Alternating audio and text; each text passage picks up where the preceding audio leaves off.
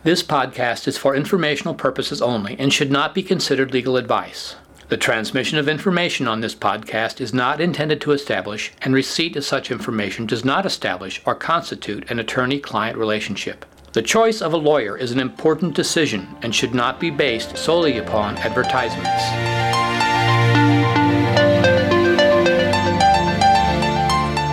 Hector and Aaron, welcome to Talking Pop Health. To kick things off, why don't you tell us a little bit about yourselves? Absolutely, happy to be here. Hector Torres, I am a managing director and co-head of Focal Point Partners Healthcare Investment Banking practice, where we really focus on providing comprehensive investment banking and M&A advisory services to healthcare organizations of all sizes, shapes, and types. My background has been 100% dedicated to healthcare within the M&A advisory space, with particular emphasis on working with hospitals and health systems, independent physician groups, non-acute care providers of all sizes and types. It's a pleasure to be here, and I'll turn it over to my colleague, Aaron Newman. Yeah, excited to be here as well. Aaron Newman, Vice President at Focal Point Partners, very similar to Hector. I've spent nearly a decade now, which is almost the entirety of my career, being a consultant, financial advisor, and M&A advisor to a variety of healthcare organizations, mostly on the acute care side, a lot of non-for-profit hospital merger work and strategic consulting work, but also lately working with a lot of single specialty and multi-specialty physician groups across the country. So on this podcast, we've really had a lot of people on who are focused on population health as a care model or as a form of data or a way of interacting among providers. Can we focus a little bit here on why should someone care about pop health more from a strategic concern? I mean, if I'm working with St. Elsewhere Health System, why do I care just as far as how I plan my business and strictly that? The proverbial question, I think, that is facing healthcare providers, whether it's at the individual physician level or sitting in the executive suite of a regional or multi-state health system, is population health is absolutely critical, because in many ways it is core foundation to the value equation in healthcare and the sustainability of the entirety of the industry, which is being able to deliver the highest quality care in the appropriate setting of care at the lowest possible cost. But we must be thinking about population health management and how do we go about attaining the capabilities, the infrastructure, the human capital, and the strategic alignment across all facets of each and every participant in the industry.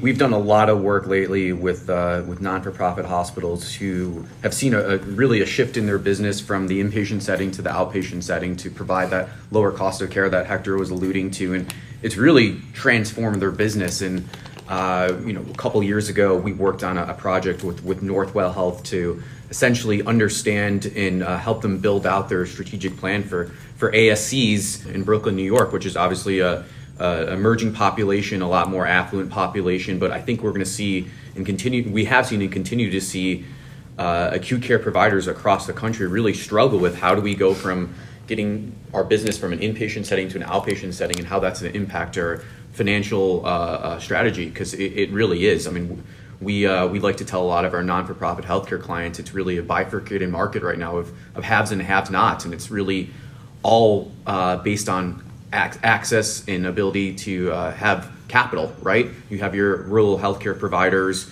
your smaller systems in suburban and even metro areas that just don't have access to the capital markets, that are losing margin and can't make the investment to keep up with information technology and everything that you need to invest in a population health strategy. Then you have your larger systems, here your advocates, which is obviously getting bigger and bigger by the second. You have a large balance, you can go to the bond markets and really do everything from a population health investment perspective that's going to enable them to skate where the puck is proverbially going. Is this a voluntary transformation, or is this something where some people think they have a gun to their head and others, and we all know some in your niche, the large health systems, people who are saying, we're going to ride it out. Well, there sometimes are management teams and boards that just figure, things are going okay right now. Let's just sort of keep going the way they are. Are people really changing? Do they have guns to their head? What's going on out there? Healthcare in the United States is certainly very local. The dynamics are very different, market to market and even sub-market to sub-market. So it's really about understanding and appreciating those dynamics, because those are the ones that are impacting the velocity with which organizations really need to incorporate population health management and a comprehensive strategy to do that. So I do think that there will be differences market to market, region to region. It never hurts you to think about your organization as a provider of healthcare services, and that could be an independent physician practice, it could be an ambulatory services management company, it could be an integrated, health system that's national in scope. I've had the opportunity to talk with some fairly well-known consultants and thought leaders in the area, and a couple of them have told me, Eric, this pop health stuff is great, but let's be honest, there's really very little at risk for the providers in this case. The way that things are done, you could have shared upside, shared downside. People who are taking cap really are only doing that within areas where they're very safe. How do you respond to that? That's probably more accurate in terms of where the state of affairs is today than not. I would certainly agree. What I would say is I think we're going to see the evolution, and again, I go back to the velocity of the change with regards to the relevance of population health management become more and more prevalent in markets that are already living with that dynamic, and in others where it's not as relevant or hasn't really been a cornerstone of any material sense. We'll start to see more of it, but I think that is a fairly accurate assessment that it's really in its nascency or infancy in terms of the overall impact that it would have in a transformative sense to the healthcare industry as a whole. But I do see it evolving and continuing to evolve in markets where it's already taken. We work with a lot of smaller regional health systems, call them between 300 million and 800 million of net patient service revenue, and they're just very challenged from an operating perspective. And most of those systems are just worried about improving their margins in operating their businesses and providing the best patient care as possible. Having said that, they don't have the time to even think about population health. Most of those folks are just kind of old school, a little bit stodgy in their ways, fee for service. When we look at the other end of the spectrum with the haves, even those large, very well capitalized systems, only a portion of their revenue is in value-based care. I think they're shifting that way, and they're doing a lot of experimentation to understand what's the best model to treat our patients from a value-based care perspective. But still, the vast majority of the revenue streams is just old-fashioned fee-for-service, and it's been very, very slow to change. Aaron really makes a great point, and we sort of live and breathe with this concept of the haves and the have-nots. And it's certainly the pure play example is certainly the hospitals and the health systems. But I think that the haves and the have-nots are really across the spectrum of healthcare provider organizations. A few months ago, we were reading a Moody's report, and they were saying that, on average, the average independent community-based health system has an operating margin of 1%.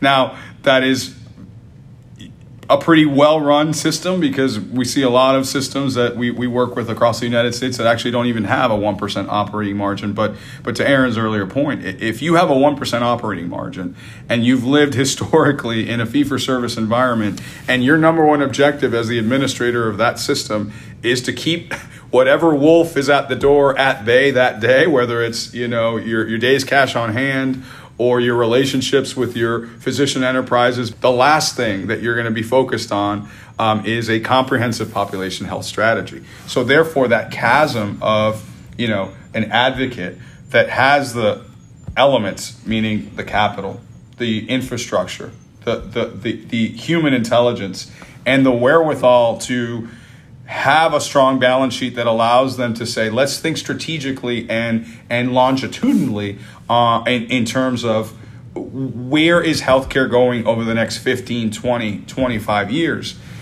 Those are the organizations that have that luxury, that they can do that. The 1% operating margin independent community hospital that's struggling just to keep the doors open, for sure. This is interesting. I don't want to go too fast, and I don't want to sit there and ask you a question that makes everything seem like a one-size-fits-all. Mm-hmm. But let's say I'm at St. Elsewhere, a 1%er, mm-hmm. And I want to survive as a standalone. And I realize this is one-size-fits-all to some degree, but where would you say I begin? I mean, how do I even approach the world? I might or might not have some employed physician practices. People are a mixed bag there. Yep. I might have a home health agency. Right. Yeah, well, that's a great question, because we parachute into St. Elsewhere every day. We live in St. Elsewhere. And again, it's thematic, not to be too repetitive, but really we see everything. We had a really great meeting with a independent health system in New Jersey several weeks ago that is doing fairly well, but is seeing headwinds in terms of the effects of consolidation in the market and the need and desire to want to be able to invest in the resources and capabilities of that healthcare delivery model of the future, and seeing immense challenges in doing that. So the first thing we do when we're parachuted into St. Elsewhere is we spend a lot of time with boards, with the C-suite and executive leadership and management to really craft an articulation of that organization's goals and objectives, and the ultimate sort of distillation of those goals and objectives become their guiding principles. And that's really almost a mission statement of who and what they are today organizationally, and this is across the entirety of the organization, and who and what they want to be in the future. So I'll throw out a little red meat here. Yeah. Why not, right? I assume you're both aware of the New England Journal of Medicine article stating that horizontal mergers in healthcare don't improve quality. And frankly, I beg to differ on that mm-hmm. point. I've done that publicly, and I actually gotten into it, in the past and almost up to the present with the FTC. But that's just Eric's view of the world. What are you seeing with Floyd? And I mean, you've enumerated a number of positives. How are you going to make sure that those quality improvements and enhancements really take place? Are you building in guardrails? In my experience, at least, over the last 15 or so years, in that, a lot of the times, the industrial thesis of why you would combine two organizations. In healthcare, it's obviously to be able to provide better quality care, more accessibility to that quality of care in the right setting of care at a lower cost, right? That's the industrial logic of why vertical integration and horizontal mergers among and between non-for-profit to non-for-profit health systems typically occur. And in 100% of the instances that we advise, either on the buy side of the transaction or on the sell side, that industrial logic is front and center throughout the course of executing the transaction. It really is, and it's fascinating that it's almost in 100% of the time the client and the buyer always go back to, well, this is going to help us improve X, Y, and Z and create these synergies, these efficiencies, and improve the overall care delivery in our market. And what happens inevitably is the day after the closing, those priorities and elements tend to be forgotten for some reason. I think very well said, Hector. I would just add, from a synergies perspective, there's the Wall Street Journal article. There was obviously the article that you alluded to, Eric. A lot of negative press recently about horizontal integration, and it may not have the benefits that we really think it is. But two benefits that I would like to talk about. One is just on the population health theme. In order to effectuate population health management effectively, you need attributable lives, right? And that's why you see a lot of these larger health systems like Atrium mm-hmm. going outside their market in order to get more access to attributable lives and really make population health with a population that they have enough data to position themselves as a full cap. Yep. Yes. Yeah. Exactly. Rather than just sort of skimming off the margins. Right? Exactly. I mean, in many ways, Optum, which is the division of United Blue Cross Blue Shield, and is now, I believe, the largest employer of physicians in the United States, they are doing that on a macro level, right? They're in the population health management business, and the leadership there would tell you that, in that they want attributable lives, and reinforced by a data analytics chassis that is, something out of a, publicly traded IT company than it is a management organization that's in the healthcare delivery business, if you will. And that just shows you that those are prerequisites. Those aren't nice to haves. If you don't have the ability to collect the data in a sequential manner that's intelligible and measure performance within the construct of that data, then the attributable lives mean nothing, right? So you have to marry both elements, and Optum is an example of an organization that's doing it exceptionally well. Boiling everything down, are you saying that you need size to provide quality care in the new world? In order to maintain market relevance and ultimately attain market indispensability, you need size and scale. The days of the independent healthcare provider in the United States, whether that's the solo practitioner physician or the community-based hospital, are somewhat limited because of all of the requirements. And I'll be even more controversial. My thesis is, if I only knew the timing, I would tell you, because I don't.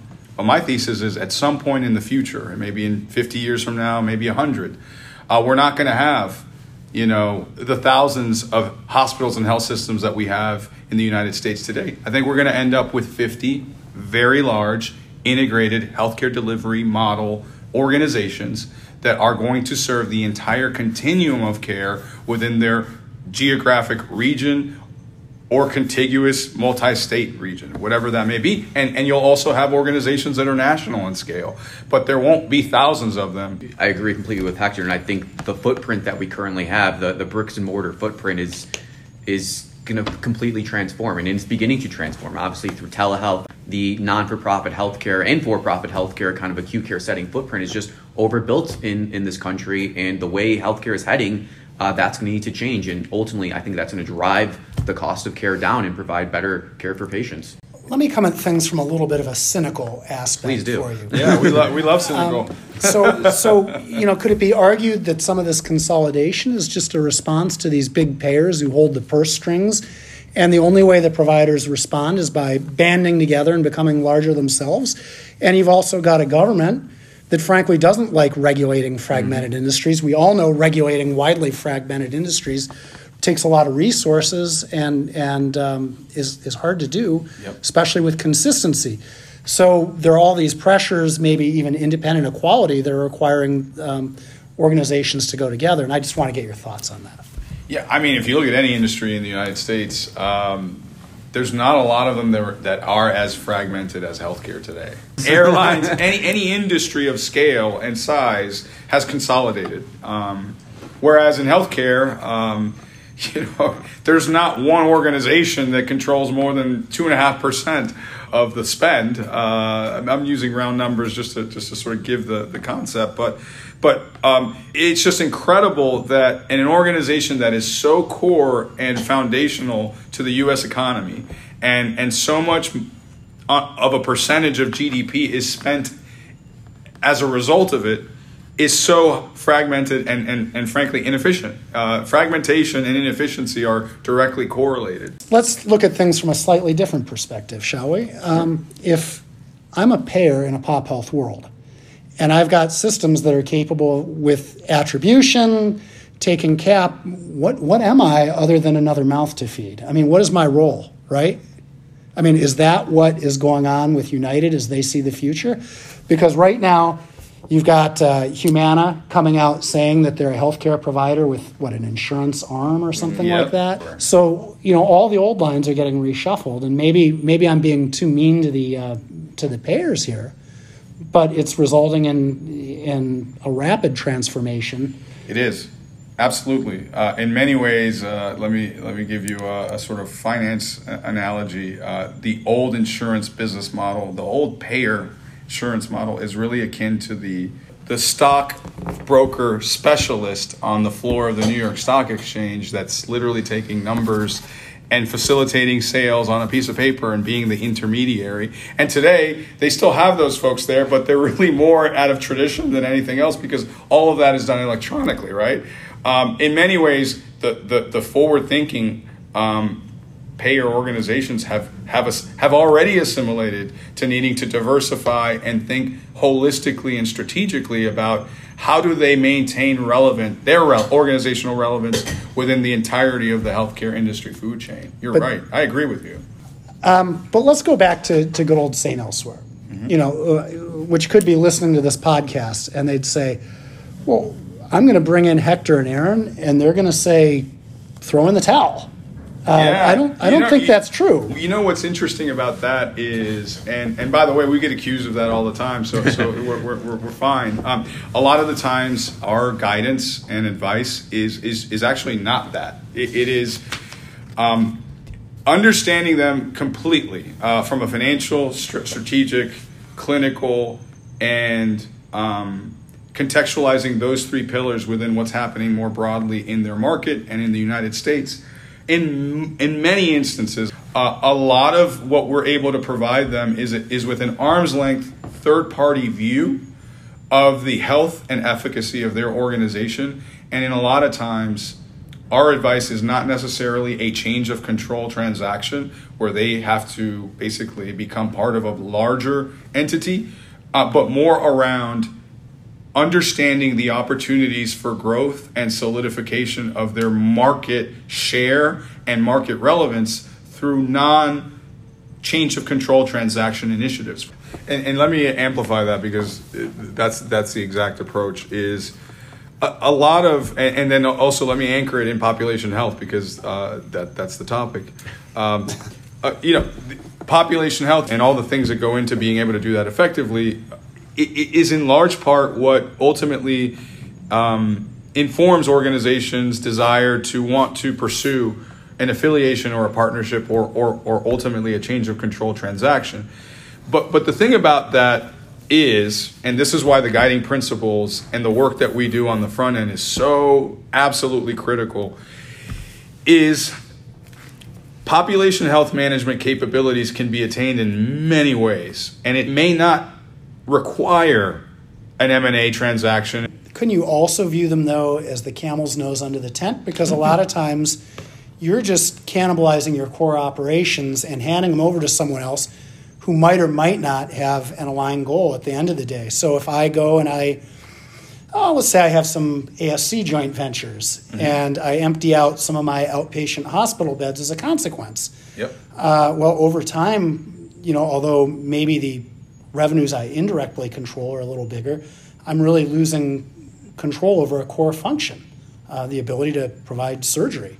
Yeah, I think you bring up a great point, and it's kind of goes to the population health point, right? Because if it's better for that patient to get the episode of care in an ambulatory service setting that maybe the hospital has a joint venture with, instead of being in the hospital, what's ultimately going to cost the healthcare system less money and also have a better benefit for the patient? It's probably going to be that ASC episode of care instead of keeping that patient in the hospital. Again, I think it's this shift towards the ambulatory setting, towards the outpatient setting, to the lowest cost of care that is really, really strategically problematic for a lot of these acute care providers. Running a hospital is very different than running an ASC is very different than running a physician practice. If you're the CEO of a large health system, you got to be able to run all of those efficiently and have them be interoperable. And that's the alchemy, right? And there are certainly cornerstone organizations that do it exceptionally well and are continuously improving it, but the vast majority of organizations really struggle. Let's assume you're talking to the board of St. Elsewhere and the CEO of St. Elsewhere. What are three things you would tell them right off the top of your head right now that they would want to get their arms around for whatever ends they're achieving, whether it's independence or combining with someone? Yeah. Well, again, it would really be understanding what are the things, and we ask this question all the time, When you put your head on your pillow at night, what keeps you up at night? What do you worry about the most? And usually by asking that probing question, you get a lot of insight and intelligence on not just the organization, but certainly what's happening within its market. So we would first ask the question of what keeps you up at night? What are you really concerned about as you operate this organization and obviously do the best job possible in doing that? That would be question number one. Number two, it would be how are you thinking about the healthcare delivery model that you presently have and the potential deficiencies that you see in it today, and most importantly, I would say, the potential deficiencies you see in it in the future. And that's corollary to the first question, because usually the things that keep them up at night are the things that they're seeing in the horizon, but not necessarily being impacted by today. And the third is, what are you doing about it? Aaron, let's turn to you real quick. A lot of money in private equity right now, and there are a lot of established systems are partnering with private equity players. Do you see this as a good or a bad thing, or how do you view that from the lens of providing the services you do to some of these systems? Sure, absolutely. So, probably over the past 4 to 5 years, the velocity of private equity coming into the healthcare provider market has really, really accelerated. So what's the acute care healthcare provider have to say about all of this? Well, if I were in their shoes and if I was in the boardroom, and a lot of times we are in that boardroom, it's really disrupting the way that they're thinking about their strategies on a long-term basis, because they're not used to competing with a Wall Street type mindset that is really thinking about profitability. So how do you respond to someone, say the FTC, saying, well, competition is good? Isn't this a good thing? We're shaking up the old guard. I think it's definitely a lot more competition in this space, and I think it's forcing a lot of the legacy non-for-profit health systems to really rethink their strategic model, which in my opinion is a good thing. Competition's healthy for the space, and I would rather see healthcare the cost be driven down, and I think private equity is actually going to do that by making the system a lot more efficient on the whole. It's going to take time, right? But it's going to happen. But systems have a lot of fixed costs. I mean, these private equity entities are almost by definition very nimble. Right. They're coming in late to the game without these legacy costs and the bricks and mortar and these huge bond debts that are sitting out there. Couldn't you say that's unfair? Now, I'm not sure if it's unfair, but your non-for-profit healthcare system that does have a lot of fixed costs, how are they going to compete in the long term with private equity that is partnering on a much more physician model? The legacy healthcare system, and I underline system in bold font, is really overbuilt from a bricks and mortar perspective, and that's driving a lot of unnecessary costs into the system. So maybe private equity coming in is going to drive some of those bricks and mortar that don't necessarily need to be there out of the system and ultimately keep the cost of care down. But I want to go to something here. I'm old enough to remember the old physician practice management company. That was all the rage. Yeah. Private equity now, arguably built on a somewhat different model, and one that requires scale as compared to sells scale that doesn't really end up existing. Is that a correct way to categorize it? I think it's very different in many ways. Structurally, for sure. Because inherently, there were just some transactional structural considerations with Vicor that were based on speculation rather than inherent asset value. The other difference, which is very real, is the level of sophistication with private equity. Private equity firms, have some of the smartest people in the world working on their behalf and in their management teams, and they're very astute in understanding macro trends and assimilating them to investment opportunities within healthcare in particular. So when you have that level of sophistication, rigor, and discipline being deployed in a structurally, albeit improved manner relative to how the FICOR deals were ultimately structured. I think you just end up in a different situation. The issue with FICOR is they didn't understand the proper incentive mechanisms for physicians. And if one thing that private equity is good at is understanding incentives. So this might be a little far afield, but Sure. since you're touching on this, let's go there. RVUs. Now, obviously, the solution to the old, gee, you're going to get X $100,000 a year physician, boy, we need to keep this doctor productive, we're going to pay you with RVUs, or in some cases, adjusted RVUs, right? Couldn't you argue that flies in the face of Pop Health because it over-incentivizes procedures and underweights proper care management? Yeah, so completely understand the juxtaposition of both sides of that argument, right? I think some of these more innovative physician groups that are getting really good investments from private equity, they all understand that in order to have a durable strategy, they can't have a productivity-based model that's pushing people to do the wrong sort of things, right? Because ultimately, that's going to lead to poor outcomes for the patient, and it's not going to be a successful long-term investment. So it's almost a psychological thing in a way, isn't it? You're taking people who are used to being at the top, physicians, and kind of giving them the data to kind of continue their natural competitiveness with each other and with their communities in a way, right? Let's look at the bell curve. Let's look at the outcomes. Let's look at everything that goes into your practice, and let's analyze it within the context of the broader community of physicians and understand, are your patients truly sicker? Is there a way for you to modulate your practice patterns to get the best possible clinical outcome? The answer may be yes, the answer may be no, but how do you have that conversation with the scientist if you don't have the tools that the scientist needs to optimize what they do every day? And that is really a core fundamental aspect of population health management. Well, and that's the same argument you hear from health systems, virtually everyone on the healthcare continuum, if somehow their outcomes aren't better, well, gee, it's because our population's more difficult, right, or sicker, or whatever it is that and frankly, I don't think it comes from a place of maliciousness or a physician being a bad actor. I think they're in there trying to do the right things in a very challenging environment that's changing every day. So let's talk about non-traditional healthcare. Just real quick, what are you doing around social determinants of health, maybe the use of data that's scraped from non-healthcare providers and inserted into the healthcare record? And at some point I need to have a guest come on and talk about the ins and outs of that because it's complicated. Yeah, we're not that smart.